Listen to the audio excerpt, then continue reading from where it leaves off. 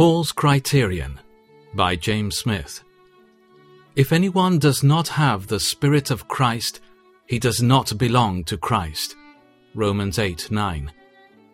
This is Paul's criterion. No matter what a man has, if he does not have the Spirit of Christ, he does not belong to Christ. This divine agent, as the Spirit of Christ, always convinces the soul of its need of Christ. He always leads to the cross of Christ. He will not allow the soul to stop at or rest in sacraments, ceremonies, or any duties it may perform. He points to the cross. He leads to the cross. He fixes the sinner's eye upon the cross. He brings peace to the soul through the cross. He dedicates and devotes the sinner to God's service at the cross.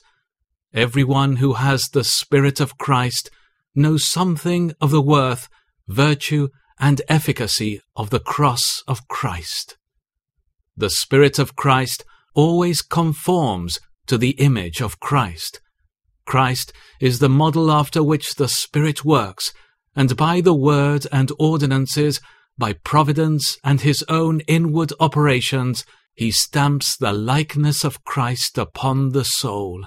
He fixes the eye on Jesus, who as a mirror represents and sets forth the glory of God, and by looking at Jesus, a divine transformation takes place, and we are changed into the same image, from glory to glory, even as by the Spirit of the Lord.